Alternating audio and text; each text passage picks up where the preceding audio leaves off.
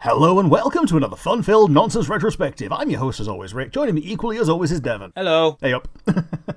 Yeah, today we're going to be talking about Fire Emblem Three Houses in, preemptive commemoration of the... Well, it's preemptive for us while Engage? we're recording, but literally on the day this comes out is the release day for, you're correct, Engage. Yeah, and I've already had a minor spoiler from Fire Emblem Heroes about one of the main characters in that. Oh, well. What, just in what their character is called, or what, as in a plot twist? Something that they shout when they're doing their specials. Engage! Not quite. It might be something that was in one of the trailers. I have forgotten. However, I am keenly aware of what they now call themselves. Oh, I don't know other than their name. I don't know what they call themselves specifically, but I do know that the mechanic... Well, they're called emblems. Yes. That's been posted in all the pre-talk. That's not even a spoiler. Yeah.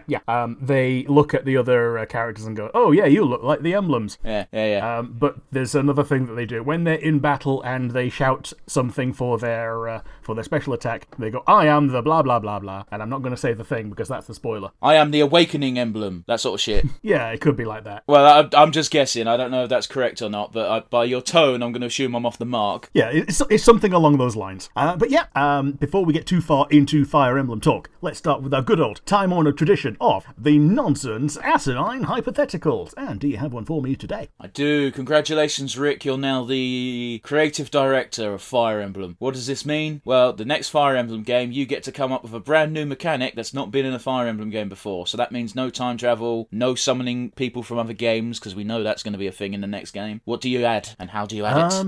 I think I'd add a proper Empire Management subsection. That would be fun, but I don't know.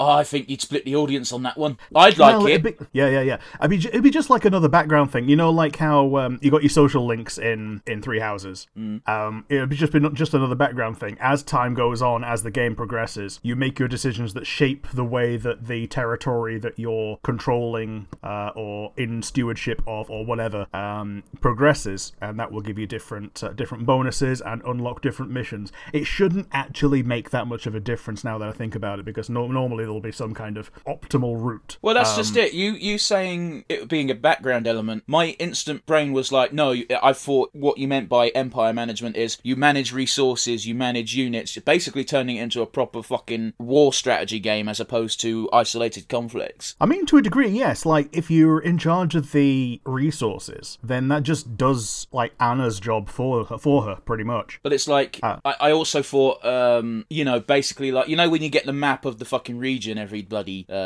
chapter. Yeah, and you just get sent somewhere based on the plot. Yeah, except in this case, because you're managing everything, you dictate where you go and why. Yes, that's what I'm thinking. But obviously, there's obviously got... It's Fire Emblem, it's got to be linear to a certain extent, which is why it might be a bit difficult to implement, but at the same time, I can imagine it being like, okay, you're up against another kingdom, and the way they shoehorn you into always fighting a certain kingdom is, you've got a non-aggressive pact with these guys, you're allied with these guys. So you've got multiple choice of battles, but that battle's always against the same person. Yeah, your non-aggression pact is against something that you're allied with.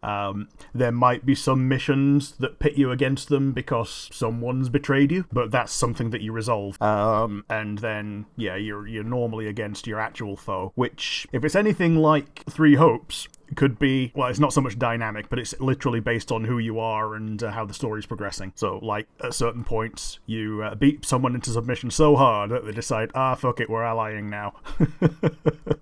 But yeah, I'd put the Empire Management into it. And it could be Kingdom Management, it could be Alliance Management. I only picked Empire because that's the one with the biggest iron fist. But it's also the go-to term. Like, if we go by Koei, it's always Empire Management because you're usually playing in fucking China or Japan, where they have an emperor. Yes. So, my one for you is that I've made no secret, I've been recently led down a rabbit hole of Thomas the Tank Engine lore videos. Why? What childhood memory would you absolutely slap on in the background to hear someone pontificate over for hours and hours? Rick, here's the really depressing thing is I don't really have childhood memories that are good, if you get what I mean. Yeah, I feel you. I never internalized the good bits because the bad bits were bad. I'm not trying to sound like a fucking edgelord, it's just a fact. Yeah. I don't know. I remember one time I got shaken awake while eating dinner by my dad because my sister told my dad that I was dead because I'd fallen asleep while eating dinner dinner and watching Bananas in Pyjamas. That's not something I'd want to talk about for hours, but it's one of the few memories that is kind of funny in hindsight, but at the time was weird. Yeah, fair enough. I don't know what you want me to say, Rick. This is a question that's not really good for me. No, I mean less about your own childhood memories and more about things that were fun in childhood, like, I don't know, Power Rangers, that you'd listen to lore videos for hours on. But I don't, because I'm not like you. Yeah. The things I listen to lore videos and watch are stuff that I'm interested in now. Yep. I don't give a fuck fair about enough. the deep lore of Thomas the fucking Tank Engine. Neither did I, but it went on, and it went on autoplay, and apparently I slept through most of it, so now my recommendation is fucked up. Yeah, yep. I've got nothing for you, man. Yeah, fair enough. Question failed. We'll get them next time. Alright, yeah, today we're going to be talking about Fire Emblem, Three Houses, and a little bit of a dip into Three Hopes at the end. So, Well, you say a little bit of a dip. That's just going to be you monologuing because I can't contribute. yep, I'm also going to be relying on you for the routes that I didn't play. All of them? But I do remember, I know enough about some of them that I can say things, so we'll start with the one that I did play, the Black Eagles. You start as Byleth, and you remain as Byleth. You are rescued from an instant kill by a girl on the throne, Sothis, who gives you the ability to freeze and rewind time. Yeah, she gives you Zawaldo. Yep. This is a limited ability that can be used in combat as much as you like within the limits of however many charges you have. I'll give you a spoiler on normal or lower difficulty. This mechanic is not needed. Nope. Except for the Ashen Wolves DLC, because the Ashen Wolves DLC is bullshit no matter what difficulty you put it on. Yeah. It's basically a backspace undo button for if you're playing essentially a Nuzlocke, which is the traditional mode for Fire Emblem. So you get to meet the original three lords, which is Edelgard, Dimitri, and Claude, when they're on the way to Ramaya Village, which is somewhere that Edelgard is sending them to get them all killed. Do we want to talk about how they just decide to add an extra I to Dimitri? Oh, yeah. Because it really bugs me how whenever I used to Google shit, it was just like Dimitri, and it's like, you spelt that incorrectly. I'm like, have I fuck? Yeah, so the English version of the name has an I, and then later on there's a gag. If you remove the first I, then it's the same as the character because he also loses an I. Okay, I get that, but still, Dimitri with an I after the D is incorrect. Yeah, that's not how you spell that fucking name. I guess what they're trying to do is make most of the people from that country kind of Welsh. No, that's not how the Welsh language works. If anything, it should definitely not have an I in it if it's Welsh. Oh, yeah. But, Dimitri is kind of like an outlier in that, he's got the bladed name, which obviously is pronounced differently in Welsh, but I'm not Welsh, so I can't do it. Well, let's go with this Welsh analogy. How the fuck are any of the other names Welsh? Ingrid, maybe. Yeah. Sylvain, Mercedes, Annette, Ash. Can't do Dudue because he's not even fucking from the Fargus place. Felix. These aren't Welsh names. I don't get the analogy you're trying to make, bud. Yeah, fair enough. Why am I being so passionate about this? May the listeners ask. I'm half Welsh. I kind of know what's what. Yeah, I guess I'm just thinking about it because of House Bladed. House Bladed? Yeah, it's Dimitri's royal house. It's not pronounced that way though. What, Blythed or something? But in game they never say it like that. It's not Welsh. I don't know what you're on about. Okay. His name's Dimitri. If anything, it's Eastern European. Yeah. So you get the opportunity to fight with the three lords all together, and that's the only time that they're in the same party together ever.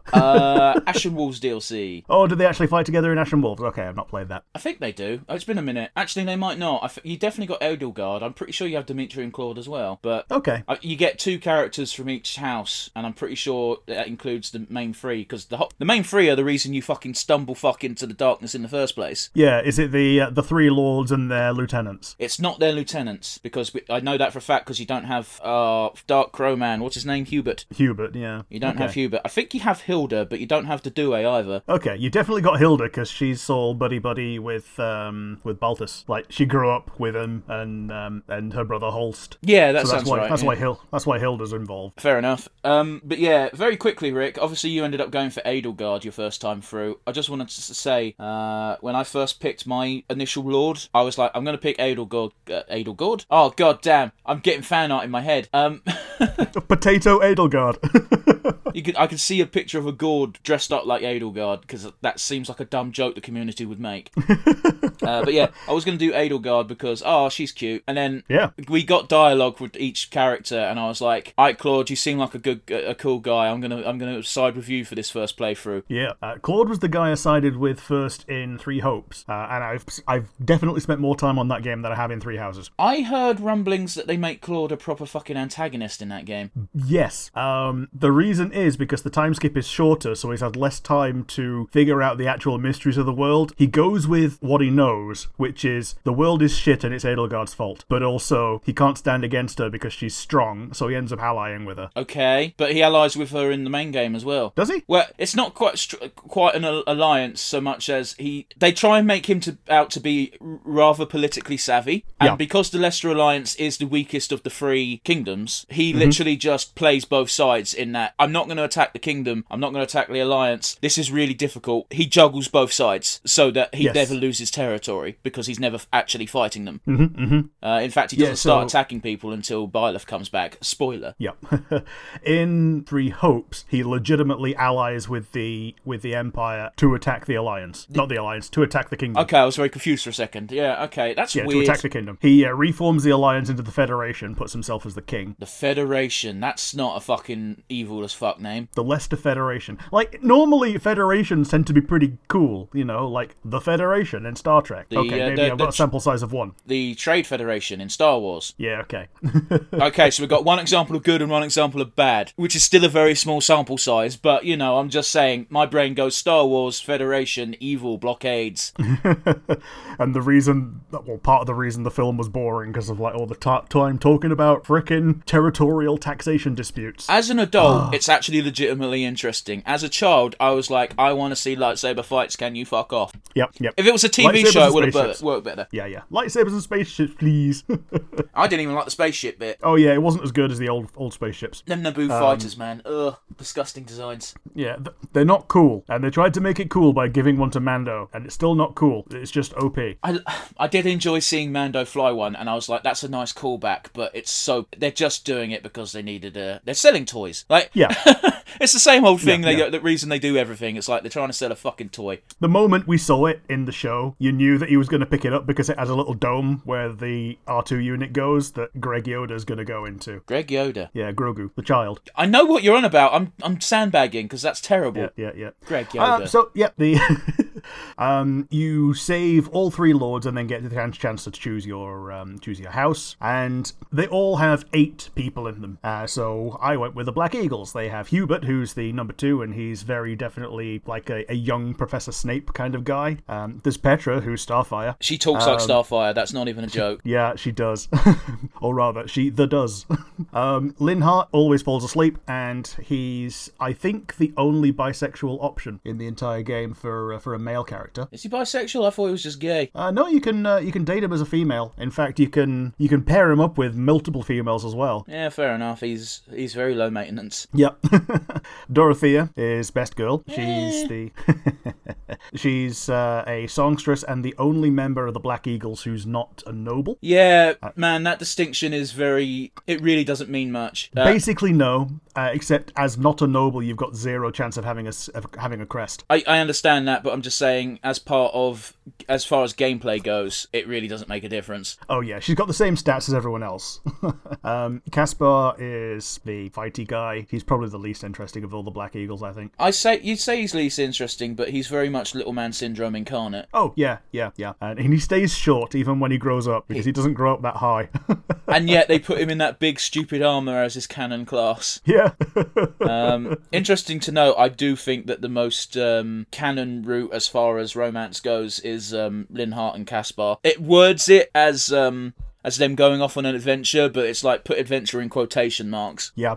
Apparently their fathers were the same way. That's kind of sad. You get to see a little bit of it in Three Hopes as well. You don't play as them, but you get them on maps, and they're always sniping at each other, but actually really good friends. Okay, but I'm not implying friendship, Rick. And then, they went off to have wives. But I'm just saying, like, if that's the case, and that their dads were really close in that sense, and then went, well, fuck it, duty says that we must marry and have wives, that's depressing. depressing. Yeah. Meanwhile, the other character plus character pairing is Dorothea and Petra. They explicitly say that they became the most important people in the world to each other, which is about as explicit as you can get without saying they had lots of sex and no babies. That's a very Japanese as fuck way of putting it. Yeah.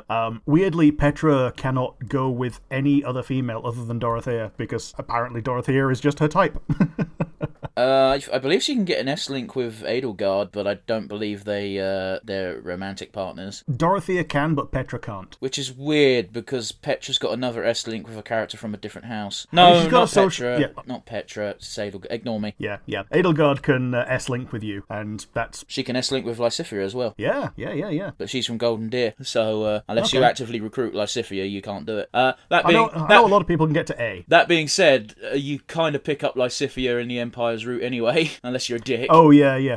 When you get to the war phase, a lot of people just beg for their lives because they don't want to die, and Lysithea is one of them. It's not even a lot of people, it's like 2 people. And Lysithea literally goes, I don't want to die, please, and you have the option of saying, don't care, and I'm like, who picks this option? Yeah. Oh, boy. Last 2 from the Black Eagles. Ferdinand von Ayer. He's got a massive chip on his shoulder, but other than that, he's actually a really nice guy. Yeah, I don't like his character tropes. He feels a lot better in Three Hopes. That doesn't mean fuck all to me, though, Rick. Yeah, he's not just defined solely by Edelgard. So it, like I say, it gets better. He's more of his own character in Three Hopes, partially because he's had to arrest his father a lot earlier on in the story. So he strikes out on his own in terms of defining his own personality.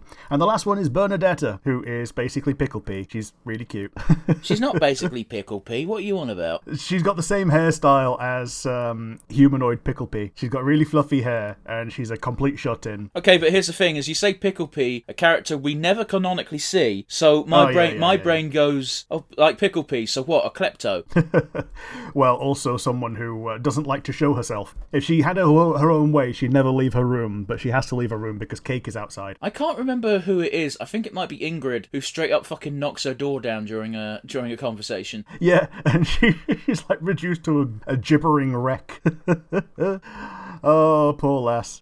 She does her best to grow out of it. I mean, she does more or less grow out of it in the time skip because she ain't got a choice. But that's also partially helped by the fact that Edelgard super arrests her dad. Yes. Which is the cause of, not the solution of, but literally just the cause of all of Bernadetta's problems in life, including thinking that she accidentally got Yuri killed. Yeah. So here's the thing with Yuri. He legitimately was hired to kill her, but he kind of had a change of heart and just became a friend, and yet her dad was like, nah, I'm going to beat this kid to death. But he only beat him mostly to death, and Bernie thinks that he did die. I don't remember him being legitimately sent to kill her. Apparently it's like a throwaway line in one of his social links or something. In which case it could literally just be Yuri chatting shit, because that's kind of what that character does. Yeah, fair enough. Like, I like Yuri, but he chats mad shit. Yep. There is a point in the Black Eagle story where you can choose to continue the Black Eagle story or abandon Edelgard, and that puts you on the church route. Yeah, and the church route gets you... Your commander is now Setef. Mm-hmm. You don't even get to play as Rhea, do you? You just kind of can still social link her, can't you? You can social link her in all of them except Black Eagle. Yeah, and if you S-rank her in the church route, then she survives at the end, apparently. She does. I could have sworn she survived Leicester Alliance as well. Apparently when she goes berserk and needs to be killed, you need to kill her. I don't remember fighting her in that route. Okay. I'm not saying you're wrong, but unlike most of our friend group, I played this game when it fucking came out, which was about 3 years ago now. Yeah. Like, not to throw shade at those people who may or may not be listening, they're probably not, but like, when people bring up stuff about Fire, I've forgotten more about this game than they've ever known. So yeah, the Adrestian Empire one is Crimson Flower, Scarlet Blaze in Three Hopes, and it gives way to Silver Snow if you side with the church. Yeah, if you side with the church, you don't get any unique characters, but you do get to keep Setef and Flame. Yeah. Oh, and Catherine, because Catherine won't side with the Black Eagles. Yeah. Catherine, otherwise known as as Cassandra.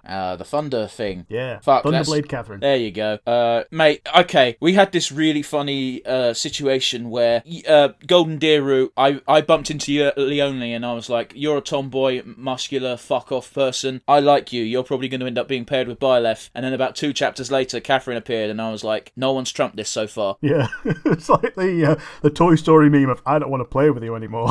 Bye, Woody. That's a real disturbing way of putting it, but like, it's for real, Catherine is the archetype for characters that I'm like, yep, if that is a romance option, that is the option I will take. Yeah, she's got a very good smile as well, and it always warms my heart to see her happy. That being said, if Judith was playable and S-linkable, she would have totally been up there as well. Yeah, fair enough. Judith is one of the linchpin characters in Three Hopes. There are 3 characters in Three Hopes that die if you do the wrong thing. Judith is one of them. Felix's dad is another. I forget his name. Yeah, well, he dies in fucking, Rodrigue. He dies all the time in Three Kingdoms. Three Kingdoms? Yeah. Fuck, Three Houses. Yeah, Rodrigue. So if you do the right thing, he survives, and what cements the Blue Lions as potentially the canon route is that he is the only one of the 3 that die that, is playable, and you keep him as a playable character if you keep him alive. Okay. And the other one is Caspar's cousin, like Jeff Burgleys, whatever his name is. Doesn't he? Okay. Yep. It's is it Randolph? Yeah, it's Randolph Burgleys. Yeah, I don't think they appear in Three Houses. Fair enough. But, well, Hilda's brother doesn't even appear, Like, he's mentioned a lot, but he never actually shows up in Three Houses. Yeah, there's like one mission where you go and you go to his aid. Yeah, he's got like the shits, so he can't command the battle. So it's like, so Hilda's like, oh, I guess I've got to then. He's eating some dodgy mushrooms. The worst part about that is that when I got sent to do that, it was after you have to kill Hilda. So, then how did you have the fucking story? How did you have the mission? It's just a normal mission that you just get as a side mission. It's different when it's Hilda's friend mission, because everyone gets a friend mission. Yes. Hilda's friend mission is the dude. It's still the dude's got the. I think the dude's actually injured in Hilda's one. I might be conflating the two. He's not just had some dodgy mushrooms. Yeah, but it is funnier to think that this general's got the shit, so he can't defend the eastern border. Yeah, he's playable in Three Hopes, and he is, I think, on that route, he's the first pre-promoted guy that you get. So he's already a sword master when you get him, and he comes with an anti-air katana. So he's basically a sword guy who is also a bow. Fair enough. Pretty good. Fair enough. I would have assumed he had a big fuck off axe. He's got a katana because swords are good against axes. It's good against flying because, also the Almirans, their main unit is axe-wielding wyvern riders. So he's basically perfectly set up to beat them. I understand that. I'm just saying Hilda gets the axe proficiency, so you'd assume her brother would also be a badass with an axe. Fair enough. But Hilda's also got the axe. She's got the crest, so she gets to keep the axe. Okay. Whereas he doesn't have a crest, so he can do what he likes. I still would have assumed that he kept the axe. Also, didn't they get rid of the weapon triangle in this game? Yes, but no, but yes. Oh, fuck off. Like, yeah, okay. I know you get those abilities once you get, like, S ranking, that it's like, oh, you do plus 20 against people wielding swords and shit, but you know what I mean. Yeah, so here's the thing. They got rid of the triangle as a basic thing, but everybody learns skills that basically reinstate the triangle. Golden Deer. You've got Claude. He is a Almiran prince. Yeah, he's meant to be the strategic, scheming tactician of the 3 leaders. I don't know if that's meant to be some kind of dig at foreigners, because it sure as fuck feels like it when you look at it from this is a Japanese as fuck game. Yeah, it's got unfortunate implications that they make the foreigner be the schemiest one who will do whatever he can to both retain his power and protect his guys. Protecting your guys is very noble. Retaining your power is by the by for a ruler, That being said, I do think he has the most unique out of the 3 special lord classes. Oh, definitely. The fact that he's a mounted bow user that's not just on a horse. Yeah, he's got his wyvern, he's got a bow. What do they call it? Barbarossa? Yeah, it's interesting and fun and unique. And he gets a white wyvern. Yeah, and no one else gets anything quite as unique as that, because Dimitri is just an on-foot spear guy. Edelgard is an on-foot armor guy. Like, you have those. They are just fancy. They are just fancier versions of classes that already exist. Whereas this is, I wouldn't say it's entirely unique, because we did have the like Kenshi Knight from Fire Emblem IV. Oh yeah, well you could ride a turkey if you're on Hoshido's side. Yeah. Yeah, but it was the same thing. It was a flying archer. Yeah. But yeah, it wasn't a turkey. It was like remember the Neverending Story? Yeah, it's like a big old like goose dragon. Like a bit like Falcor. Yeah. We got Hilda. She is ridiculously bullshit strong and ridiculously bullshit lazy. All of her social links include her basically trying to trick people into doing her work for her. And most of the time they work, not because she's clever, but because people just can't be asked to fight it. Yeah. However, in Three Hopes, she's actually really good at pulling her own weight, because she knows when the person that she's trying to foist things off onto is not good at it, and it's just going to be bad for the army if she doesn't do it. I've just remembered as well, there's a very important detail to note, and that is if you're playing on classic mode where people die when they are killed. That's the way it should be. Yeah, I don't like playing in that mode, because it just means that I spend 500 hours on each map because I don't want to lose anyone. But even if you do lose someone, then you've lost all the time that you spent social linking them, because you can't complete that social link now. There's that as well, but it's very important that the advisor characters, so Hilda, Hubert, and Dedue, they, I guess it's not always Dedue, it might also double up as Felix, I'm not sure how that route works, because it's weird, because technically speaking, you can lose Dedue really early. Yeah. But yeah, if one of those characters dies in battle, they don't actually die, they are crippled, so they can no longer be deployed in the battle, but they still show up in cutscenes. That goes right the way back to Frederick as well. Oh, fair enough then. Yeah, Frederick and Lissa don't die, they just retreat, but they become kind of career-endingly wounded. Yeah, obviously your commander, Claude and Byleth, can't be killed, because if they're killed, it's game over, so that not even an option to cripple them. Yeah. After Hilda, we got Raphael. By far one of my favourite characters. He is the epitome of a flat character arc. He doesn't have a character arc. He starts as a big, strong guy that likes to eat and fight and loves his sister, and he ends the game as a big, strong guy who likes to fight, eat, and loves his sister. Okay, the reason why I like this character is he's like Zhu Shu from Dynasty Warriors, Romance of the Three Kingdoms, etc., who's just a big fuck-off hench bodyguard who cares about looking after his friends and eating. Yeah. There's one of his quotes is, the only time he gets really mad is, I can't believe you, Claude, by putting the Alliance in danger, you put Maya in danger. Oh, that's rather telling. Yeah. But yeah, I also think he's one of the few base characters who starts as just fists, so yes. I was super interested because I'd never seen fists in Fire Emblem before. Yeah, and they turned out to be pretty good if he got a lot of strength, which he does. Yeah, Raphael and Balthus, I think, are the only two that specialise in it out the gate. Yeah, doesn't Caspar also specialise in it? Okay, but why would you not give him an axe considering his route? Yeah, fair enough. We got Leonie, who's one of the most frustrating characters in the game. They really fucked up. They legitimately fucked up with her social link, and we're definitely not the first ones to note this or talk about it, because I'm pretty sure there was a bunch of articles about it when the game came out, where just after Byleth loses Geralt, it unlocks if you've got enough S points to do one of the next social link for her, which is her complaining that, oh, you didn't appreciate him while he was here, fuck you. Yeah, it's the worst possible timing, and it's not fun. It's not. It makes no sense, because I know. Alright, chances are she is a teenager when that unlocks. In fact, I don't know if that can even unlock after the time skip if you didn't already unlock it. But it's still like, we all know Byleth doesn't show emotion. It's a character trait, but the character trait is there to compensate for the fact that it's played by the player. Yes. But it's like, they make a point of he doesn't show emotion. Yeah. And Leonie mistakes this as him not caring. Apparently, in her ending with Alois, she takes over the Knights of Seros. Not the Knights of Seros. She takes over Geralt's mercenaries. Yeah, which is it's very on brand. It's exactly what she wanted to do right from the get go. She always wanted to be a mercenary. By the time she's an officer, she's already a mercenary. Man, I do. She's frustrating, but she's kind of cool. Listen, I've actually got, as a character overall, it's fine. It's just that one moment is so poorly placed, because you can't progress her S-Link with Byleth past that rank until after Geralt passes away, which means chances are the moment that cutscene happens, you've immediately got the next cutscene with Leonie, and it's like, no, it's fucking stupid. This is not going to endear her to anyone. Yeah. We got Ignatz, who I think is possibly the most forgettable of the characters. He's an artist. That's all I got. He's also an archer when Claude's in the fucking group. Yep. In Three Hopes, he becomes a knight for what's his face, for Lawrence. Okay. Like, Lawrence actually employs him, so he's got his full-on armor all the time, and it looks a bit dumb. That kind of makes sense, though, because when you invade the Leicester Alliance as the Empire, the two characters that deploy on the board straight away are Ignatz and Lawrence. Yeah, fair enough.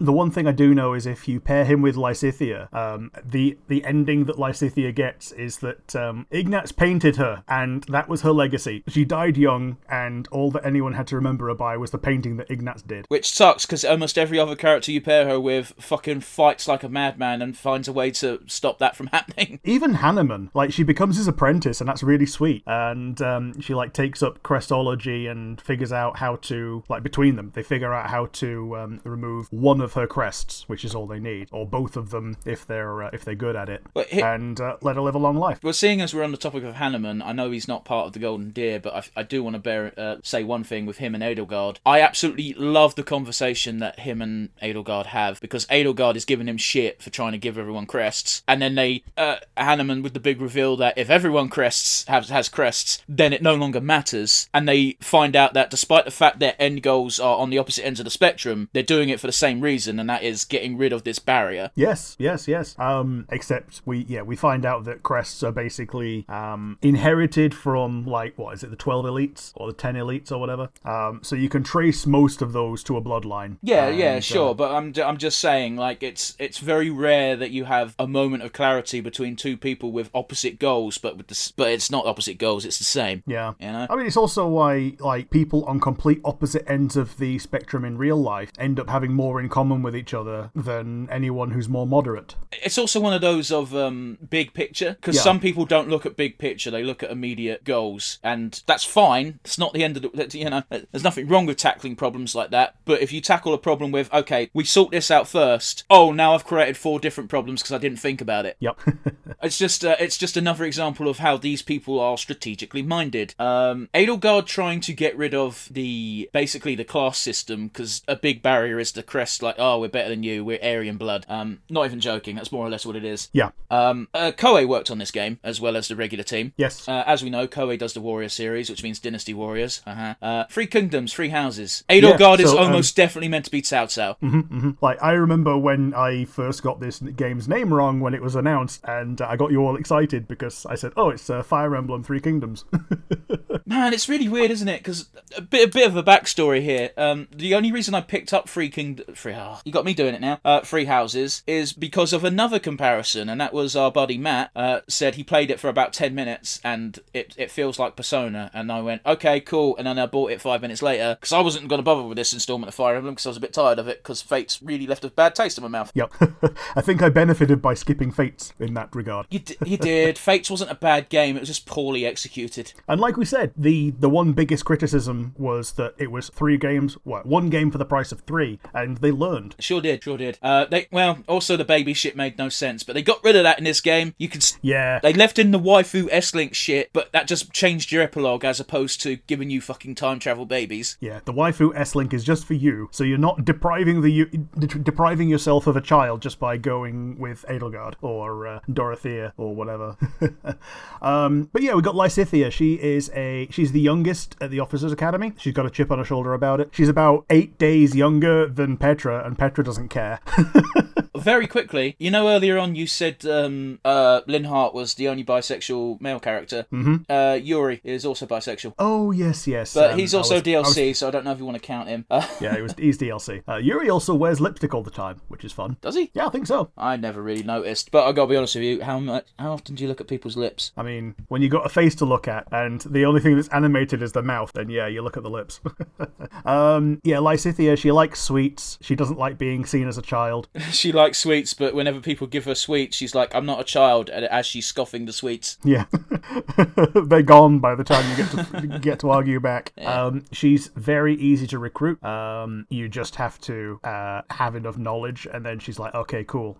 You look like a good person to pal up with because I can see me living with you, but she doesn't say that. And also, if you haven't recruited her, like you said, on Black Eagles, you can get into combat with her, and then choose not to get into combat with her and just immediately Healy recruiter. Which gave me a false sense of hope, because I thought I'd be able to do the same thing with Hilda, but no. Yeah, no. Hilda does not want to join the Black Eagles.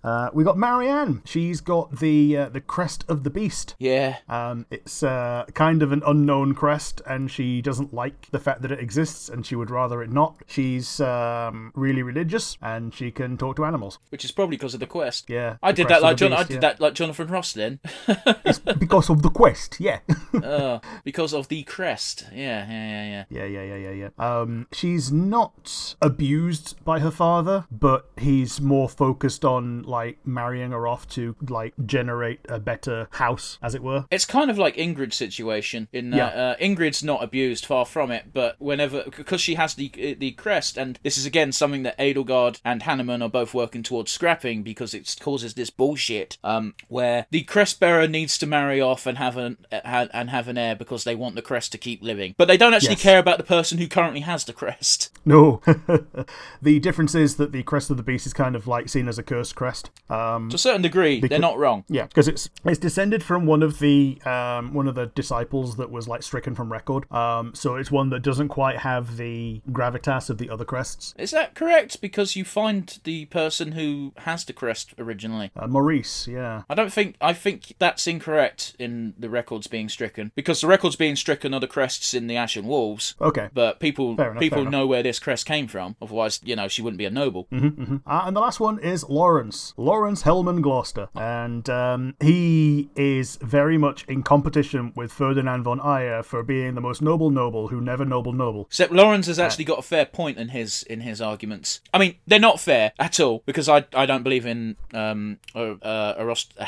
aristocracy, yeah. Yeah, I was going to butcher it, so I was like, I did one syllable and gave up, but you know the word I meant. Yeah. Because whatever great ancestor you fucking had doesn't count for you as a person. Yeah, he's got some really weird mental gymnastics, though. Like, if you rescue him from something, he gets really annoyed because you're a commoner and he's a noble and he should be the one protecting you. But also, he's not strong enough to live on his own. So he's just an infuriating person to social link with. I get that. But from his point of view, I can understand why he's always butting heads with Claude. Yeah, because he thinks Claude isn't really a noble, doesn't he? It's not even the noble thing. It's the fact that the Leicester Alliance doesn't have a leader, you know? It's meant to be a somewhat of a democracy, because it's meant to be all of the families working together and deciding shit. And yet Claude just treats himself as the leader and blazes forward a lot of the time. Yeah, but that's not entirely his fault, because everyone around him has taught him that way. Yeah, and also the other leaders are kind of pussyfooting around things and trying to kowtow to the Empire and stuff like that. And another thing we need to bear in mind is Lawrence's territory is on the edge of the border with the Empire. Yes, so if at any point the Empire wants to go through his territory, they go through him. And here's the thing, his father is always ready to defect to the Empire just to save his people. He is so cowardly. It's actually bordering on humorous. Not Lawrence. Yep. Lawrence is dad. Yep. Man, if you want to talk about glow-ups post-time skip, Lawrence probably gets the best one. Yeah. I think Leonie's a good second contender for that. Yeah, but Leonie doesn't like... Leonie straight up says the reason why she's got long hair now is because she can't be asked to cut it. Yeah. Whereas Lawrence, it just fits his face better, because the way his hair is cut when he's a teenager makes him look like a twat. Yeah, it feels like he got a different artist to the other characters, which made him look like a pillock. He also gets black armor, which is cool. Yeah. And yeah, onto the Blue Lions, we've got Dimitri, who is the sole survivor of the tragedy of Duska, which is a bunch of people, including his father, getting killed, he thinks, by people in Duska. Turns out it was those who slither in the dark, and then he still blames Edelgard, even though she was like 6 at the time, same as him. We've got Dudu, who is the only Duska normal person in the cast. Yeah, yeah.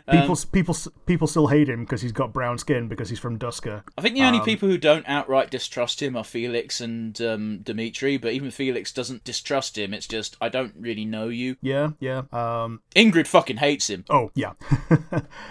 Because her brother also died in the tragedy. And the person she was meant to marry. Yes. Oh, yeah, it wasn't her brother. It was the person she was meant to marry. Someone she was actually in love with.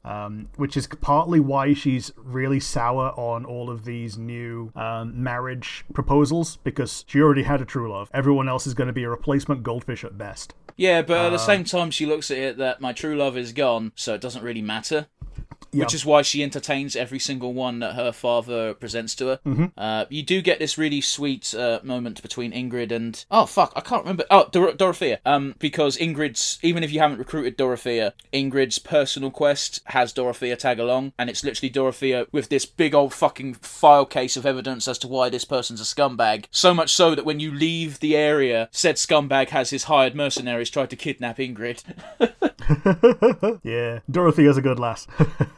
To be fair, the bar's pretty fucking easy to clear when the bar to be regarded as bad is, let's let this creepy murderer rapist get away with creepy murdering rapist my friend. Yeah, but also the fact that she went to the trouble of discovering all this. Yeah, but she just happened to know that when Ingrid brought it up. She didn't dig this dirt up. Yeah, fair enough. The name got mentioned to her. She overheard the name and was like, oh, no, don't marry that scumbag. He's a scumbag. Yeah. I think Ingrid is the only person who is thrust down the Pegasus Knight route. Like everyone else you have to kind of put onto it. Yeah. I think the only other person I ever bother making a Pegasus Knight is Flame. Yeah. And yes, I know that's wrong.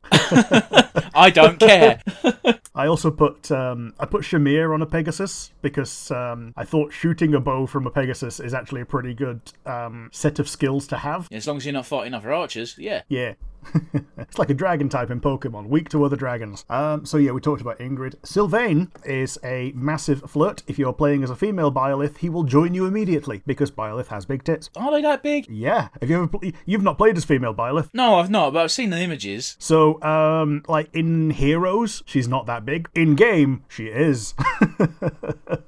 Okay. Yeah, he's got a brother who's a piece of shit, and you kill him pretty early on. Like, I think this is like before they even break into the war arc. You have to kill the brother. Yeah, and, this is incredibly early on. Yeah, he's like one of the earliest ones you do. Like, there's that, and there's Ash's adoptive father are like the two things that you do.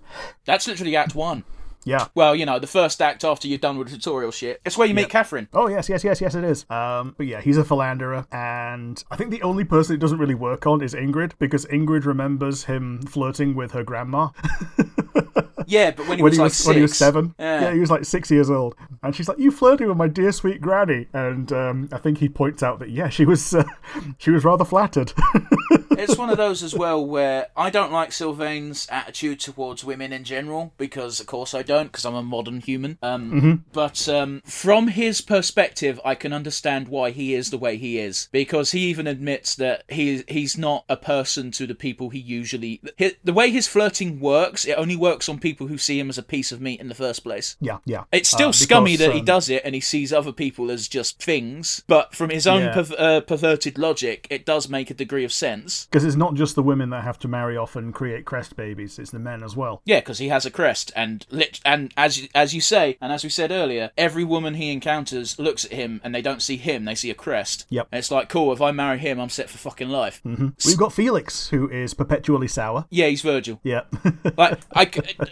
I've never played Devil May Cry, but he's fucking Virgil. While you were off flirting with all the women, I was perfecting the blade. Yeah, he's the most likely to suggest Occam's razor in every situation. Just cut the rope and go straight for the goal. Don't bother about any of this plotting and shitting around. Just why don't you just go and kill the baddie? Just do it. And this is why you do not lead our armies, Felix. Yes.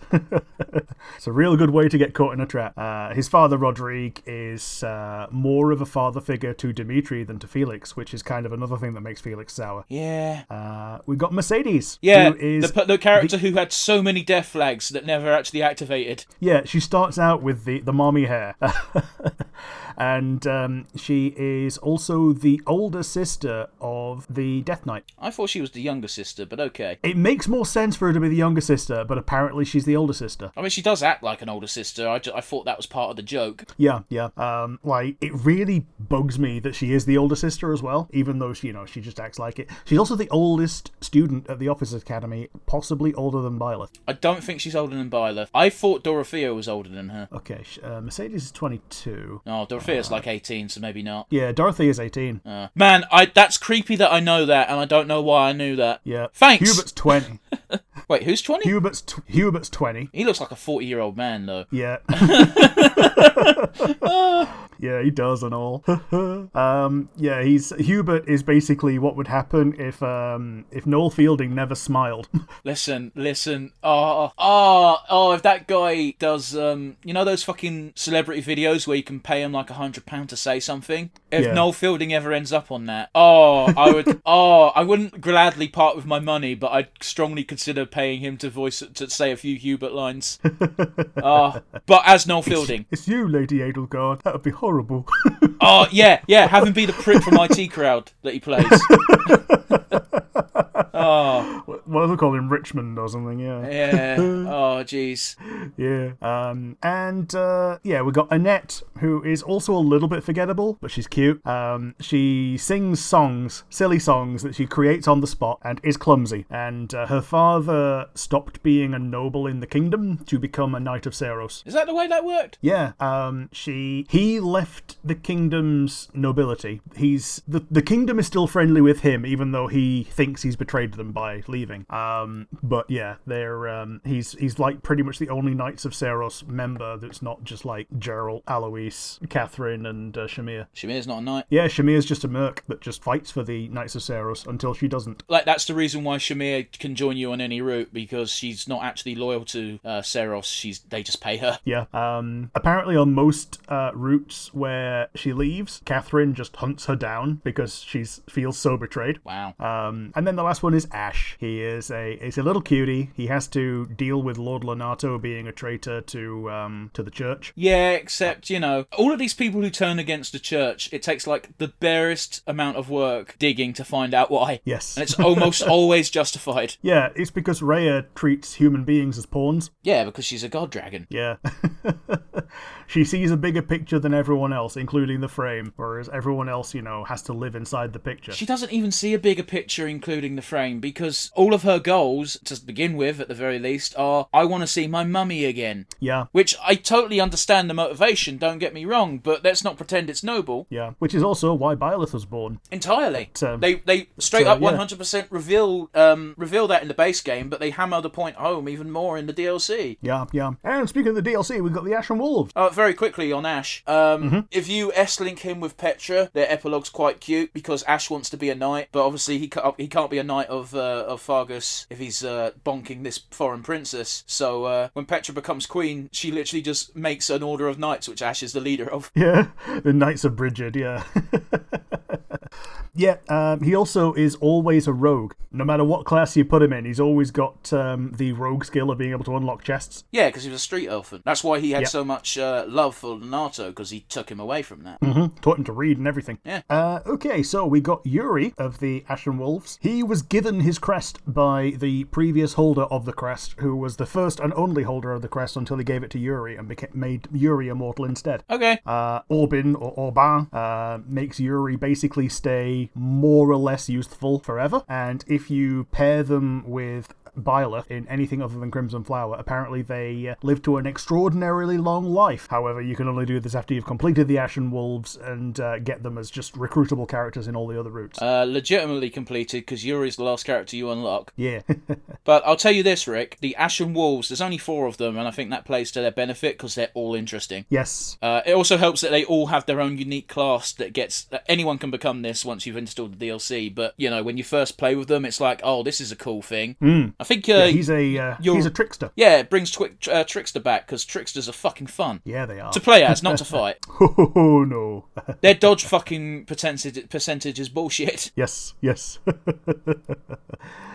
We got Balthus. Balthus. And Hilda calls him Balti because, as we said, they grew up together. Hilda, Balthus, and Holst. But seriously though, the whole reason why Balthus is hiding away with the Ashen Wolves is because everywhere else he's gone, he has uncountable gambling debts. Sorry. Yeah, he has so many gambling debts that he just has to keep on running and borrowing from someone else. He creates both debt and gambling debt in the same breath. Yeah. In his S route with Yuri, as they're becoming buddy, one of them is straight up them making a bet, and then Balthus obviously loses, and Yuri's immediate response is, "Don't worry about it, because I know you haven't got the money." His unique class is War Monk. Yeah. And in Three Hopes, he's one of the best brawlers ever. I mean, I'll be honest with you. I think the generic artifact effect that they have on the special weapon, the crest weapons, looks a bit shit, but it looks really cool on his fists. Yeah. I think he also treats the mercenaries that come after him to retrieve his debts as his own form of training. Something stupid like that, yeah. We got Constance, who is basically two characters. There's daytime Constance and there's nighttime Constance. The daytime Constance, when she's in the sunlight, is all gloomy and meek. She's kind of infuriating to be around because she's always talking about how useless she is. Yeah, but on the flip side, how fucking annoying is she when she's arrogant? I mean, for the most part, she's right, apart from when she fucks up, which is also funny. So, basically, I find her more amusing when she's all, oh, ho, ho, ho, than when she's like, oh, woe is me, just cast me into the cavern, that's all I deserve. And I'm still not entirely sure why she's like this. No, I think it's just a side effect of, like, one of the experiments she did at some point in her past. I mean, I'd have to assume that it might be a overflowing effect of her crest, perhaps, but it's never explicitly stated why she is the way she is. Like, in Awakening, Faja's daughter is the way she is because Faja did some fucked up experiments when she was a kid. Yeah. But yeah, her spells are all weird. So one of them is, for instance, there's a spell to turn a boot into licorice to make boot licking more palatable. That's her experimenting with her own fetish. Yeah. Which, I'll be honest with you, it's probably about what 95% of wizards would probably do in the real world if they existed. Yeah. It's like, I want to have my boots licked, but I don't want it to be horrible for the person licking my boots. But then she made them into licorice, which is disgusting. Oh, I love licorice. I unironically love licorice. I might be the youngest person to enjoy it. I bet you like fucking Parma Violets and all. No, that's just fucking soap. I actually looked up Parma Violets the other day because I was in a Reddit thread of most disgusting sweets from your country, and I didn't bother responding because someone had already written it, but yeah, Parma Violets. So I looked it up, and the flavour that they actually put in Parma Violets is violets. Yeah. Which, no. Early days before they settled on fruits for flavours of things, they did experiment with flower flavours, and violet and rose were like two of the normal flavours. They still use rose as one of the flavours for Turkish Delight, even. So basically, if you ever get Turkish Delight, if there's a yellow one and a pink one, go for the yellow one because it's more likely to be lemon. And then the last one is Happy, and spelled with an I. She's Pappy, but with an H. Yeah. She's potentially the other best girl. I really like her. She's a lot of fun. She's very deadpan. She has to be, though. Yeah. If she sighs, she summons demons. Yeah, and this is definitely a side effect of her crest. Yes, absolutely. Balthus's S, well, it's not S-Link, it's technically A-Link, but you know, the final step of their relationship, Balthus admits that he fucking loves Happy for some reason, and Happy's like, you can't be with me because all I have to do is sigh, and then everything goes to shit. And Balthus just goes, that's fine, sigh all you want, whatever monster you summon, I'll beat the shit out of it. Yeah. Which perfectly encapsulates both characters. Apparently, in S support with Byleth, she can get a curse lifted. That's cool. So she can express emotions freely. And with Linhardt, they unlock the secrets, and they can do enough to be able to express some emotion.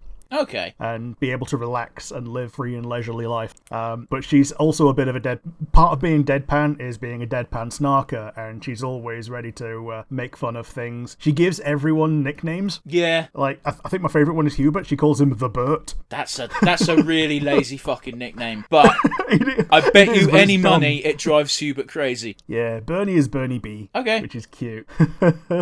I'll just see if I can find the other nicknames that she comes up with. No, I can't find any. Yeah, can't find any. Oh well, we'll move along.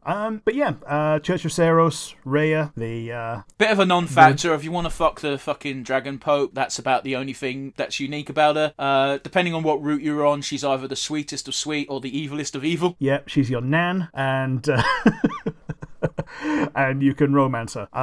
Seteth is the certified Dilf. He's the one that a lot of people are horny for, but he shows no interest in anything other than keeping Flayn safe. He's an overbearing parent disguised as being an overbearing big brother. Yeah, which fooled absolutely fucking nobody. When playing the game, you're like, you're not her fucking brother. Yeah, all three of them are dragons. Yeah, except you never see Seteth or Flayn turn into one. No, the only time you get... In fact, the only thing that confirms them as dragons, other than the fact that they're shit zillions of years old, is if you have the official art book, it shows Flame without her hair, and she's got dragon ears. That's adorable. However, there is another Flame thing that can hint you off. You know the four great beasts? Yeah. If you take her to one of them, I can't remember which one, but they offer you a straight up fucking challenge of strength. When Flame attacks them, the beast goes, "Oh, I haven't seen you in," and Flame just goes, "Shh, shh, shh, shh, shh."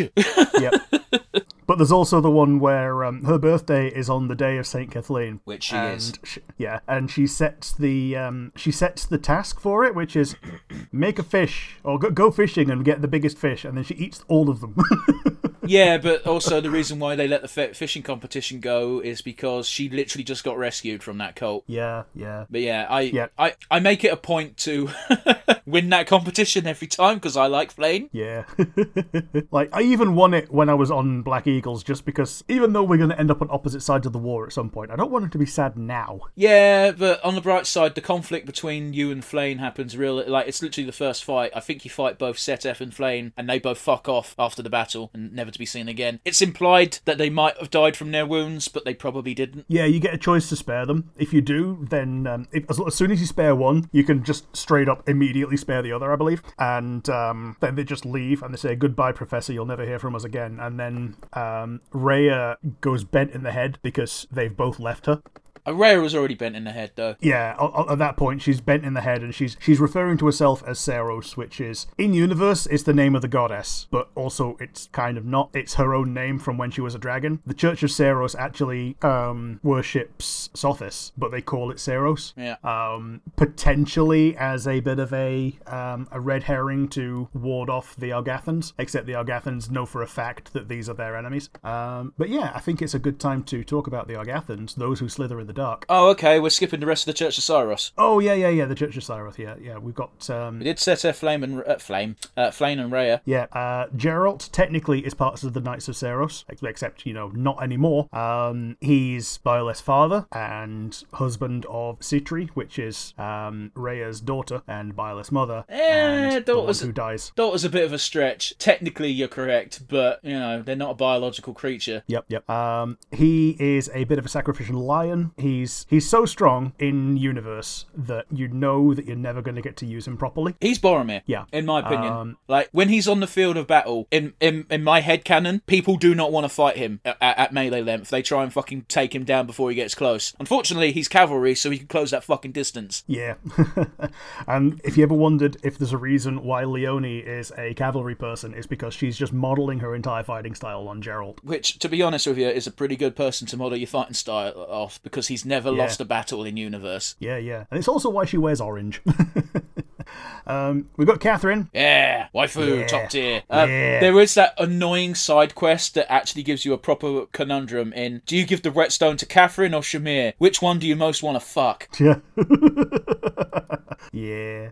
She's a lot of fun, except when you're against her, and she basically will never forgive you, which is kind of reasonable, considering she's dedicated so much of her life to the Knights of Seros and doing the right thing and all that. You're correct. However, in that final battle of the Black Eagles, she's on the front line, and Rhea in her dragon form is like, don't let them live, and Catherine's literally like, I'm not sure about this, because this fight's kind of stacked against us. Yeah, they're also still children, and it's after the time skips, and no. Yeah, it's 5 years later, yes. They're children. Lysithea. They're children to her. Yeah, even Lysithia's 20 by that point. But yeah, I also used her as a delivery service in that fight. She fights you with a Thunderbrand, because that's what she has, which is like a super brave sword that attacks twice whenever you attack. I was like, okay, thank you very much. I will now use this to kill your god. Yeah, but your regular sword's better.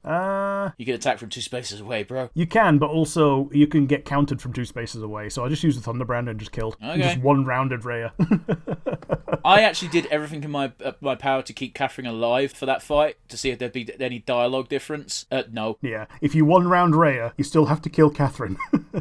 But yeah, she's a lot of fun. We got Alois, who tries to be a lot of fun, but he's just like dad jokes incarnate. I forget who it is, but there is someone who finds his jokes legitimately funny, and he's shocked. It might be Happy.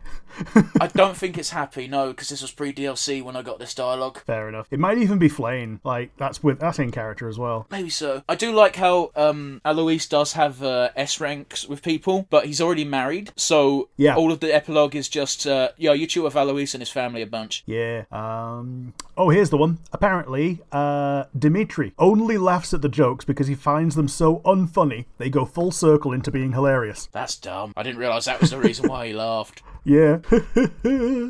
In Three Hopes, as soon as the time skip happens, he always leaves the Knights of Seiros to join Geralt's mercenaries because Geralt isn't dead.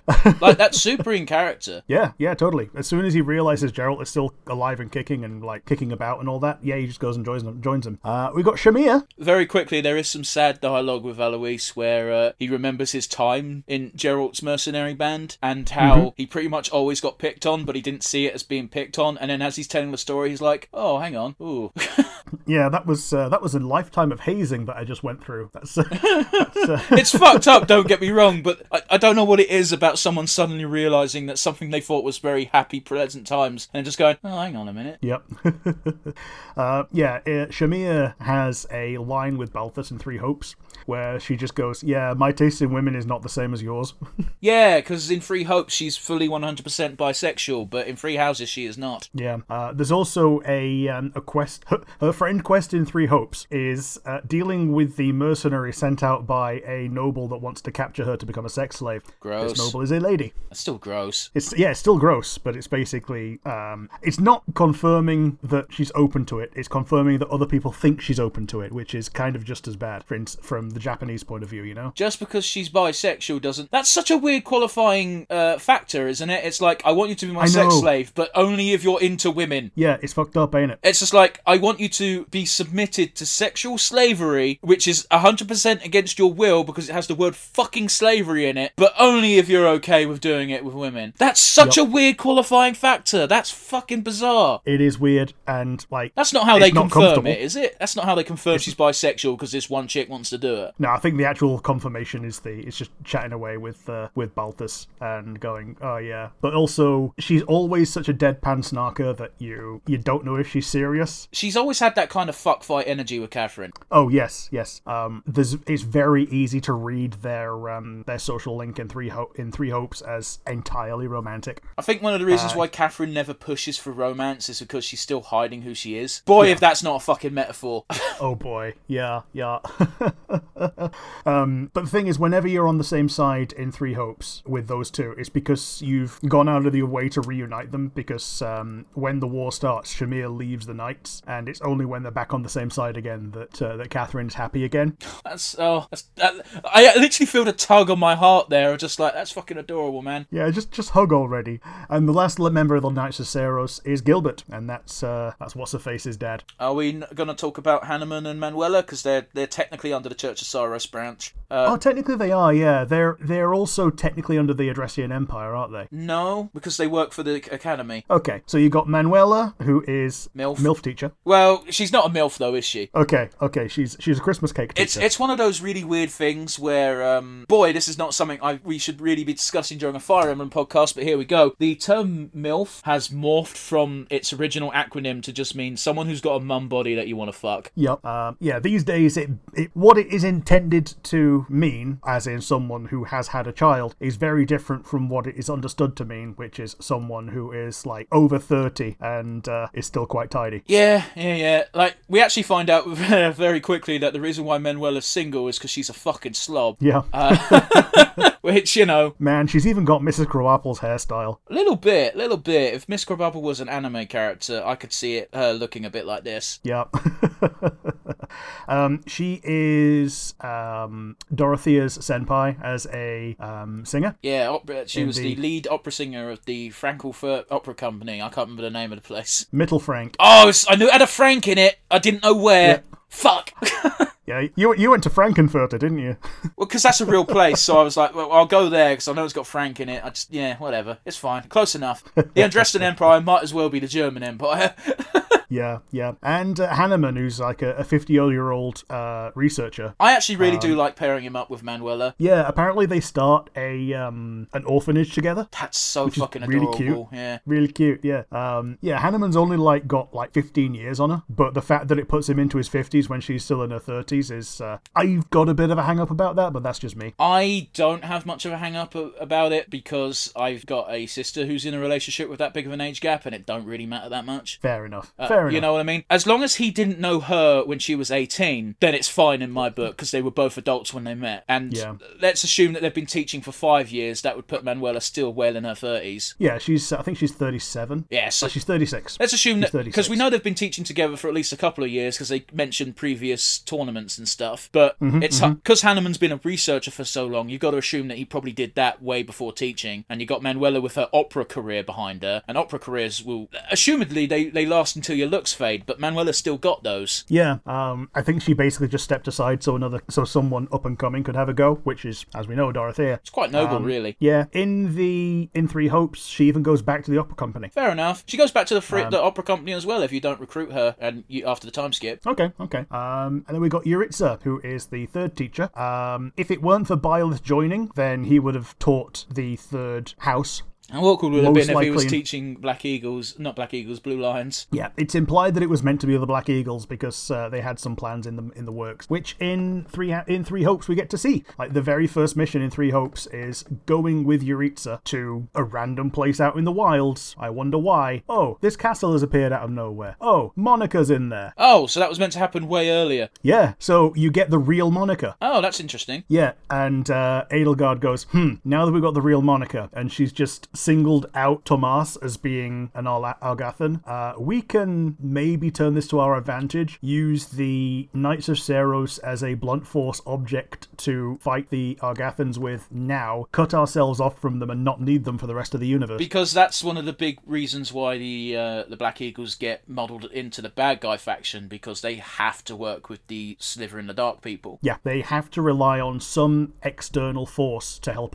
out. When it comes to the war phase, they are at war with the church. They're at war with the kingdom. The kingdom has taken the church as under sanctuary. That also happens in Three Houses. And they basically, they don't so much subjugate Leicester as do a show of force, invade the Gloucester territory, and they form an alliance, and then it's like a two-prong assault on the kingdom. So that's why they don't need those who slither in the dark. Right. Very important to note that in Three Houses, Yuritsa is actually free DLC that came out about a year late. Yep.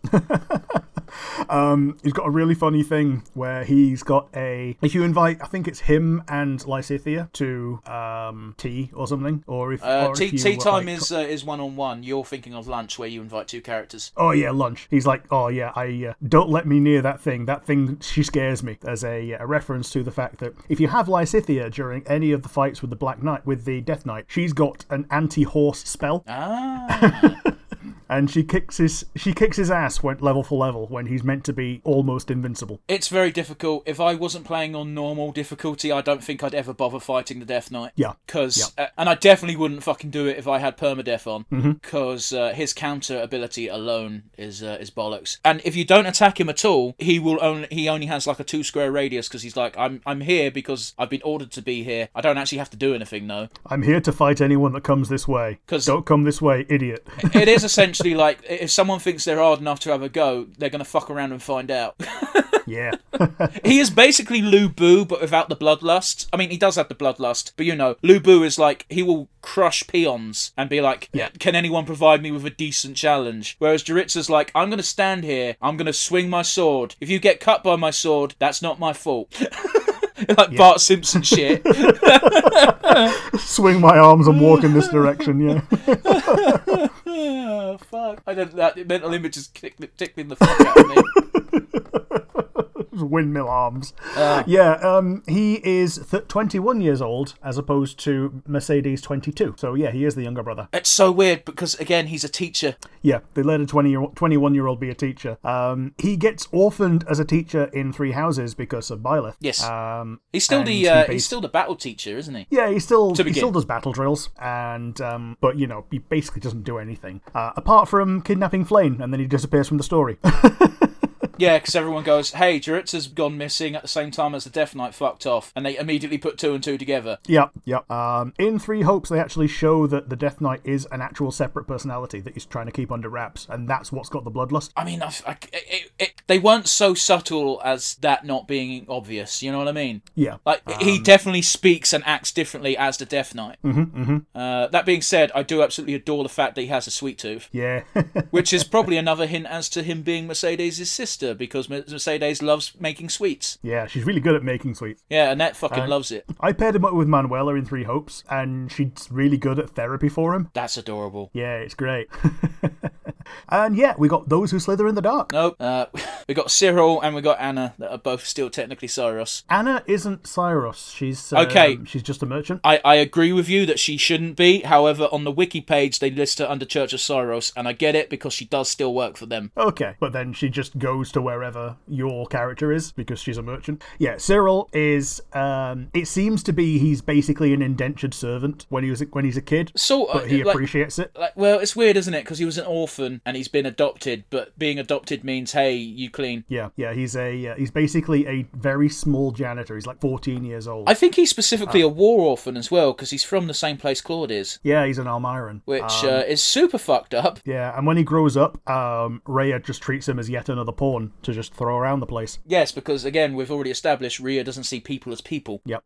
Humans are pieces that she can chuck around the board. Yeah, and then when someone doesn't act the way she thinks they're meant to act, she throws a fucking fit.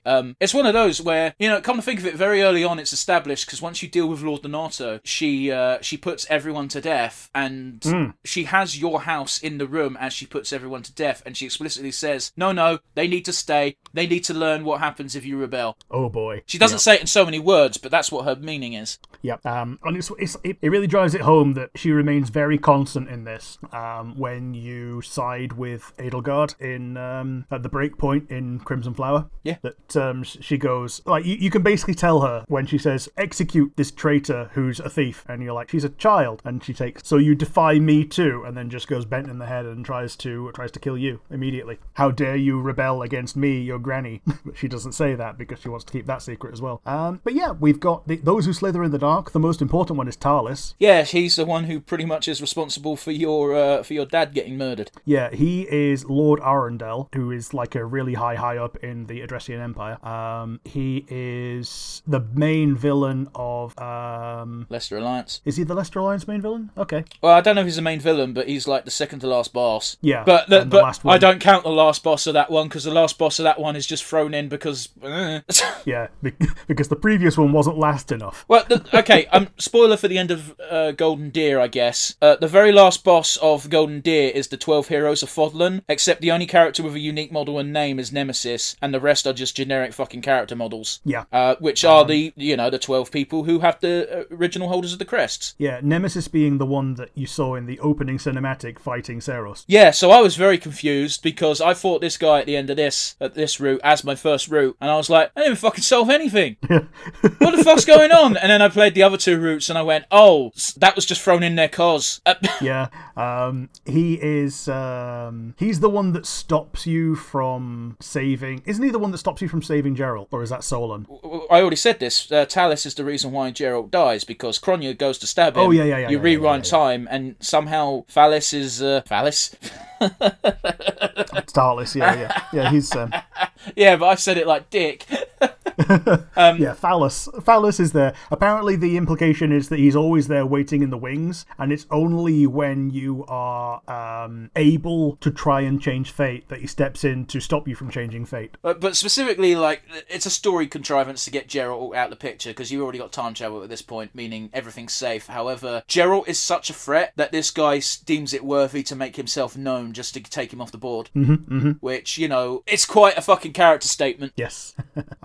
You've got Solon, who is Thomas. what was his name? Yeah, Tomas, the librarian. Yeah, who I gotta be honest with you, had some weird lines of dialogue as Thomas, but I never fucking second guessed it. I just thought that's a bit weird, but I also don't know shit about this world yet, so I guess okay. Yeah, apparently he's the greatest mage of all those who slither in the dark. Well, you got fucking taken down easy. Yeah, he tries to chuck Byleth into like the world between worlds, and it's only by Sothis sacrificing her consciousness that you're able to break out. I will say this, I fucking hated that part of the game because it made no sense. You had this thing where it doesn't matter what route you're on, all three of the leaders have the same thing, they just say it slightly different, and that is, yeah, we know it's a trap, so let's just spring it, but they have no plan to counteract whatever fucking trap it might be. They don't know that this is going to happen, but they know something's going to happen. It's a stupid fucking plan, and Claude is the worst offender because he's meant to be smart. Yeah. And yeah, you put him down. The next one is Kronia. I like her design. She's like a sexy Harlequin, but she's a piece of shit. Yeah, she's a piece of shit. But yeah, still, a lot of people are horny for Clussy. I mean, shit, man. They fucking put her in Heroes really quick. Yeah, I think she was actually in Heroes before Three Houses was even released. I don't think that's correct because I think they released the Three Lords and Byleth first. I think she. Oh, those were definitely before the game was released. But she came out really not long after. It was like a week or two after release, and some people hadn't gotten that far. That being said, you wouldn't know that she was secretly Monica just from Heroes. Yeah. And speaking of Monica, Monica in Three Hopes obviously is herself rather than being Kronia. Mm-hmm. And she's basically a rival to Hubert in terms of simping for Edelgard. That's... Okay, cool, Frapple. Yeah. Edelgard now has her harem with Byleth at the head. Yep. The heartbreaking part is when she gets to like A, support with Edelgard, and Edelgard says, "You should really stop holding me in such high regard. If there was any benefit to a sacrifice to you, I would have done it in a heartbeat." And we know that because we played Three Houses. Yeah, and Monica basically says, "Well, if that would have benefited you, then I would have had no objections." That's just sad. It's really sad. That's sad because I think everybody knows that one person who is an ultra simp. Yeah. Super Saiyan simp. And apparently, Solon is the one that kills Kronia in Three Houses. What? Oh, yeah, you're correct. Yeah, sorry. Yeah, he like takes a heart to do the ritual to chuck Byleth into the world between worlds. Well, there's the cutscene that plays where once you beat Kronia, where Kronia's like, "I'm running away now," and Solus goes, "No, you're not." And then Kronia, despite being absolutely evil towards Byleth, says to Byleth, "Please help me. I don't want to die like this." Little bitch has the audacity to beg the person whose father she's just killed. Well, for mercy. You say that, but there's the age-old adage of if you're going to get killed by someone, pray to God they're a bad man, because a good man will just kill you and get it over and done with, but a bad man will monologue and be a dick about it first, which gives you a chance to get out of it. So I think the thing is, she wouldn't have minded so much if she got cut down by Byleth, because she knows that Byleth would have just cut her down and that would be it. Whereas this ritual is evil. Yeah.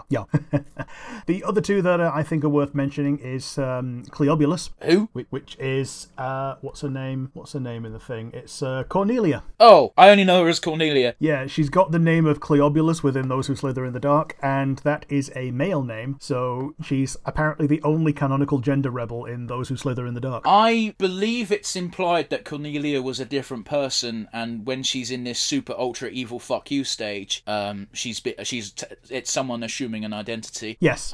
So it's always, as all the time that we see Cornelia, it's Cleobulus. Before the games, Cornelia was a really nice person who like fought off a plague and like found a cure to the plague and stopped an entire country from dying. And it's only now that because in Three Hopes she even says, "Oh yeah, that feels like a lifetime ago. Maybe I could have just done nothing and things would have gone according to plan." Damn. But yeah, it's interesting. You don't actually encounter this character at all as the Leicester Alliance. You only fight her. You fight her both as the Kingdom or as the Empire, because the Empire is a real sneaky one where they're still technically a vassal of. Her castle is still owned by the Kingdom. Yes. So Edelgard knows that she's a member of Those Who Slither in the Dark because she's not entirely ignorant of the way their structure works, and she just goes, "Cool, we're going to preemptively strike and take this place. It's still part of the Kingdom." She knows Cornelia is technically allied to her, technically. Yep. And they even have a brief discussion as they invade the castle walls, because she's like, "Hey, I'm on your fucking side," and Edelgard's like, "No, you're not." Yeah.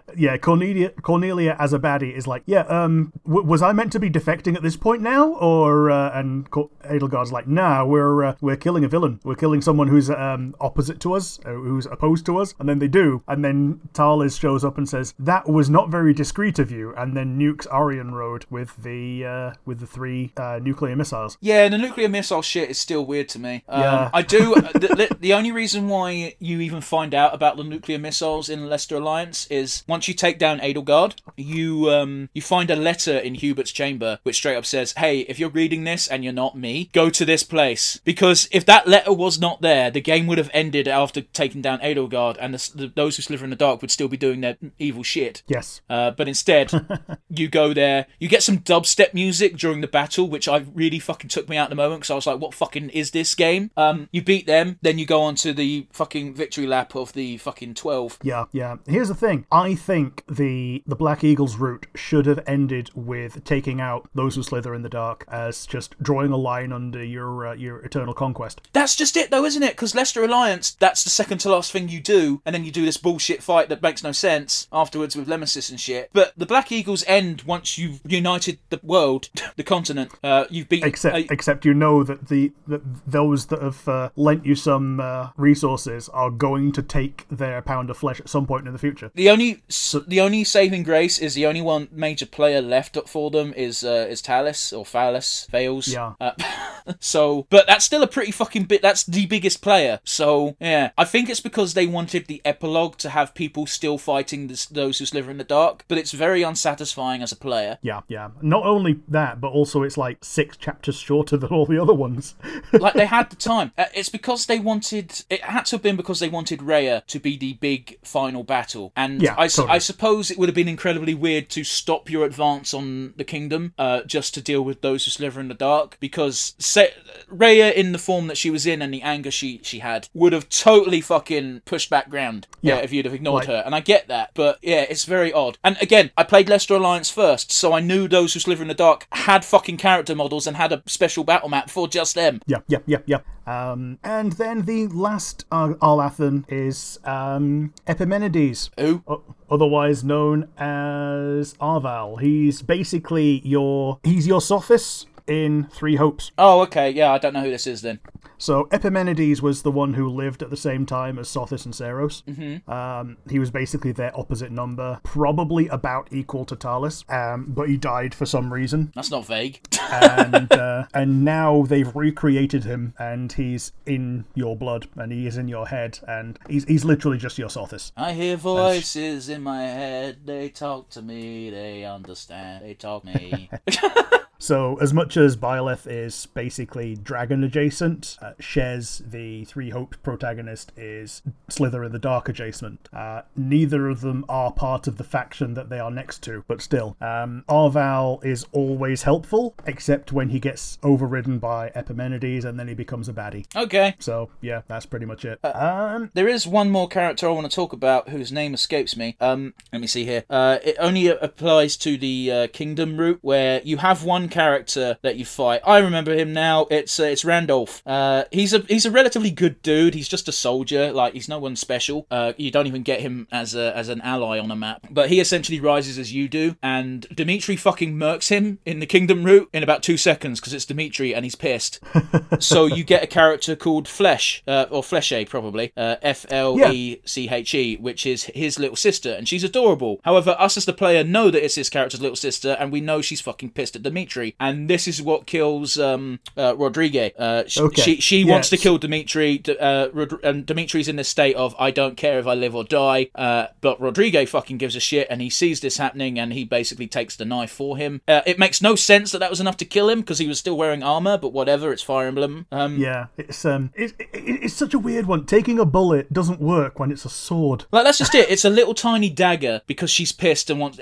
I don't think it would have even pierced Dimitri's armour. Yeah. But yeah, it's just that's a side story you get just in the Kingdom route. I did the Kingdom route after the Black Eagle route, I think. It's been a while. So I already actually kind of like Randolph, so I was quite sad when he died. Yeah, so Randolph is the opposite number to Rodrigue and Judith, in that if you kill Geralt, then Byleth kills them. Oh, okay. In Three Hopes. And that's basically that's how you go on good ending or bad ending. Like, if you're on good ending, it's because you don't kill Geralt Geralt. If you're on bad ending, it's because you did kill Geralt and then you eventually have to kill Byleth. I mean, I've got to be honest with you, if you played Three Houses in the first place, you kind of know not to kill Geralt. Oh, yeah, totally. So when you say of, don't kill Geralt, does that mean don't beat him on the map, or does that mean there's an option and it's like Merc Geralt or don't? Oh, it's don't beat him on the map. I think there is a way to beat him on the map and not kill him, but I think it's a case of you have to do literally everything else on the map first. If you go straight for him, he just goes, what a mess, and then just jumps in and then you fight him to the death. Otherwise, he basically retreats because everything else has just gone to shit, and he's like, okay, no one's going to pay us for this anymore. We might as well get out of Dodge. And then next time you meet up,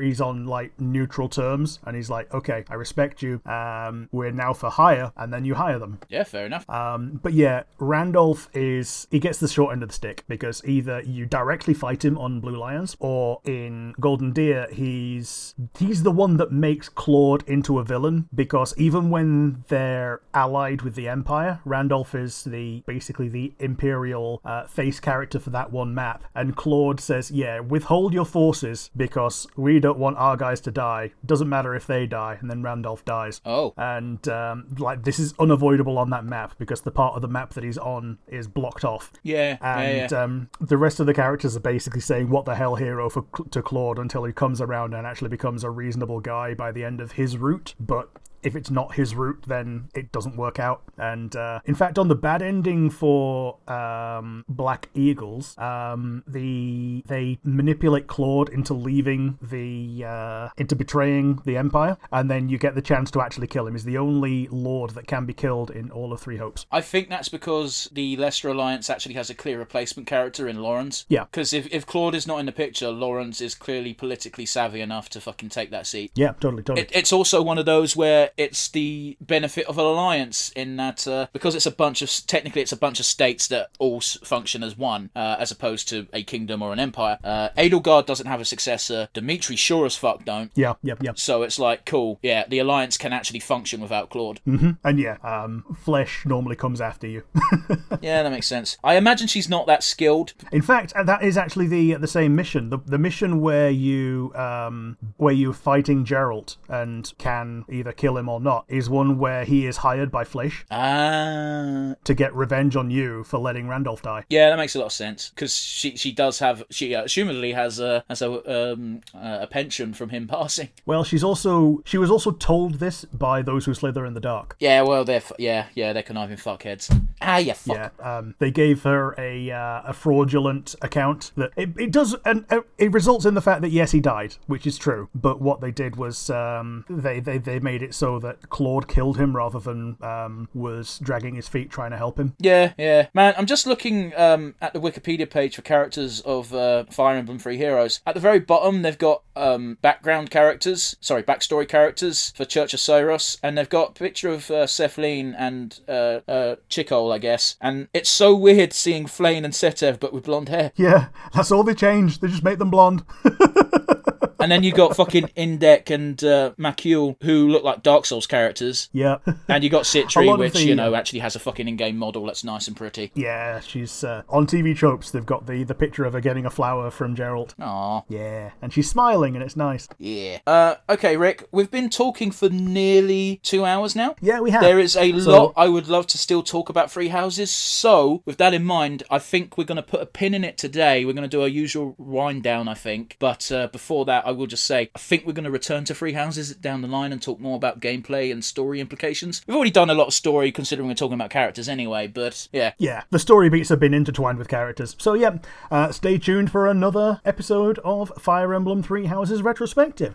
So now it's time to get into our wind down from these. Well, I guess, do we want to do the regular three for Three Houses? I think we'll do the regular three and we'll tweak it and stress that it can only focus on characters. So let's take favourite moment out, because we'll handle that the next time we talk about Three Houses. But I think we do MVP and Weakest Link, but only characters. We can't talk about gameplay or developers. I do have one personal favourite moment that is related to a character, though. Okay. It's when I realised that the main theme was sung from Edelgard's point of view. I don't even know the main theme well enough to clock that. It's like, reach for my hand, into the dark, I wish I could stay, in hallowed halls, basically saying she wants to stay as in this idyllic time as a student, but she knows she has to go change the world. Well, yeah, because you got to bear in mind, it's hammered home more in Free Hopes, as you say, but at the beginning of Free Houses, all of her plans for all of the shit throughout the entire game are already in motion by the time we meet her. Yes, absolutely. Like, literally, the time you meet her, she's already planning to have the other two lords killed. Yeah.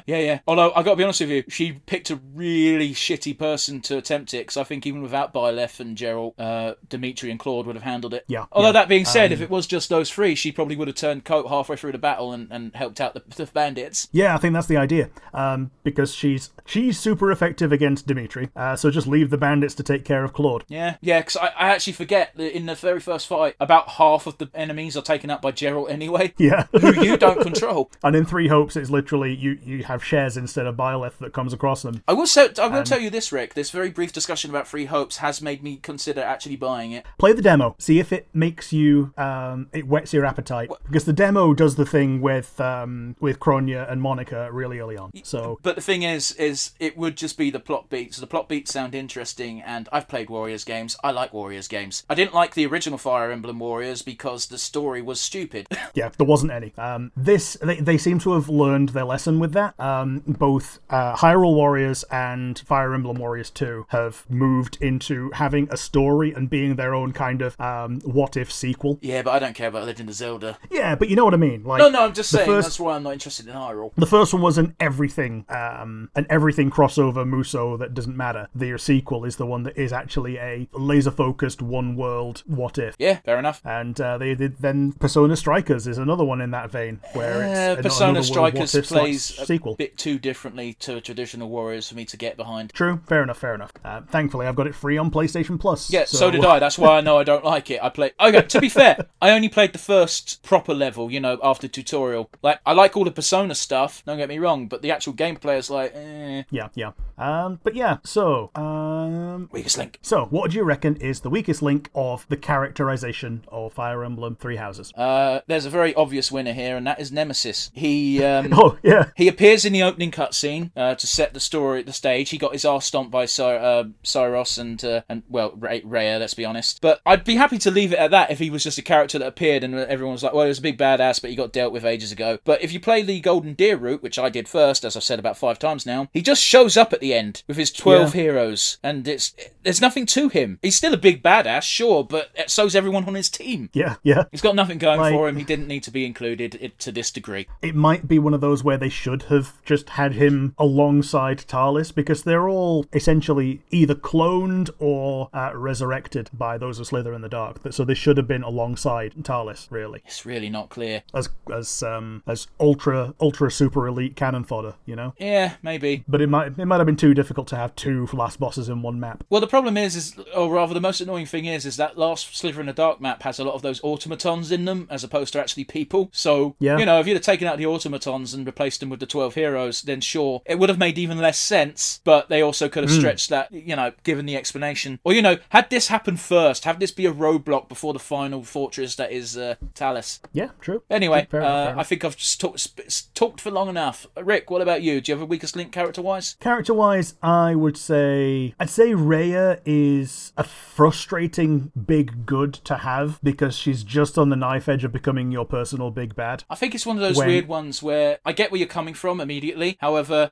the reason why I struggled to put her in weakest link territory is she is at least consistent. Oh yeah, she's consistent, but by the same token, you could avoid almost all of the conflict with her just by having a conversation. I don't think but that's she correct. Also, here's the thing, having the correct conversation, because if you just have a conversation, she's just going to deny because they want to deny the fact that they are dragons. But if you could show them irrefutable proof and then say, we want to remain on your side, we know these other guys are still kicking about, let me help you kill them, then I'm sure she'd be super down for that, because they very definitely are the ones that killed Sothis to begin with. But that won't work because Edelgard's entire plan relies on getting rid of the crests, which means getting rid of Rhea and co. Yeah, but by the same token, if those who slither in the dark are gone and Rhea is completely satisfied unified and avenged, then it is possible that she would step down. No, because the entire reason the crest system is given so much importance is because she brought it in. Yeah. Fair enough. I kind of get it would be nice if you could have just a conversation and avoid that conflict, but the route in which you're in straight up conflict with her, aka the Black Eagles, there is no peaceful resolution because Edelgard wants them gone, and a moment there is a hint of betrayal, Rhea goes full fucking Nazi. Yeah. Well, okay, that's a bit of a stretch, but you know what I mean. Yeah. She goes full on heel, and the other two dragons are a lot more reasonable. Obviously, Seteth and Flame. They just want to live their lives. But I think it's implied that Rhea found them and wouldn't let them get away this time. It's very much implied that Seteth and Flame don't actually know what the fuck dirt Rhea's been doing. Like, even straight up, there's a point where there's a conversation that lasts all of 2 seconds where Byleth fucks off after having a chat with Rhea, and Seteth just straight up goes, Rhea, what the fuck are you doing? Yeah. And by the fact that they cut away, it's safe to assume that Rhea does not fucking tell him what they're doing. Yeah. But I guess it's time for an MVP of characters. Who would you say is your MVP? It's a very difficult one because of the main cast, everyone's a winner. Yes. I'm going to give it to Catherine based on the fact that Badass Warrior Women is top tier waifu material, to say the least. Yeah, totally. So it's not a very meaningful reason. It's, in fact, very shallow. However, again, all of the characters I can see merit for being MVP. Like, with Weakest Link, it's like, yeah, Nemesis is nothing. And he's a really big point of one of the plot lines. Yeah, so I guess MVP today is Waifu Award. It doesn't need to be. Like, it was a real toss-up because I really like Claude. I like the fact that Claude is emphasised as a strategic genius, and he shows it time and time again. However, there's also moments where he does really stupid decisions. Nobody's perfect, but compared to the other two, he's meant to be the smart one. Yeah. Anyway, I digress. What about you, Rick? Who's your MVP as far as characters go? As far as characters go, I think it's Edelgard because she's always important. So it feels. You're not incorrect. She shows up in all 3 routes, either as the big enemy boss or the boss of your team. Yeah, you always have to deal with Edelgard some way or the other, and in the best case scenario, it's by wooing her. You're not wrong. You are not wrong. And we've talked about Edelgard on other retrospectives and reviews in the past as an interesting character and basically the Lex Luthor of fantasy. I don't think that's a true statement. Well, she wants the superpower thing gone because she thinks it's what's holding humanity back. She doesn't want the gods to be there. Yeah, okay, but Lex Luthor is also an evil capitalist pig. Oh, yeah, totally, but he's still better than Bezos. Which is really depressing because it's not wrong. Lex Luthor is evil, but as I've pointed out on the podcast before, Lex Luthor does actually compensate his workers fairly, which puts him slightly above Bezos. Bezos has had no sex scandals that I'm aware of. Lex Luthor has hundreds. I have no doubt that Bezos has a fair few in his closet because they all fucking do. Yeah. Lex Luthor also will defend Earth. I think Bezos would, push comes to shove. I think Bezos would go in his rocket. I don't think he would, because if he goes in his rocket, he then has nothing. Yeah. I think the motivation's different. I think Lex Luthor will defend Earth because this is humanity. We keep it together. Bezos would be like, oh no, my slave labour. Yeah. Go, my slaves. Defend the world in which my slaves exist. Pretty much, man. Boy, yeah, I don't think Edelgard is Lex Luthor as a fair comparison. Yeah, fair enough. But okay, we've got more to discuss on the next installment of the Fire Emblem Three Houses Nonsense Retrospective. Stay tuned. If you like what you heard, you've got the comment section down below on YouTube. If you're listening via one of the many audio platforms, you have the email, which can be sent to nonsensereviewuk@gmail.com. A little bit slower, it is nonsensereviewuk@gmail.com. And yeah, we'll see you next time. Ta-ra! See you guys.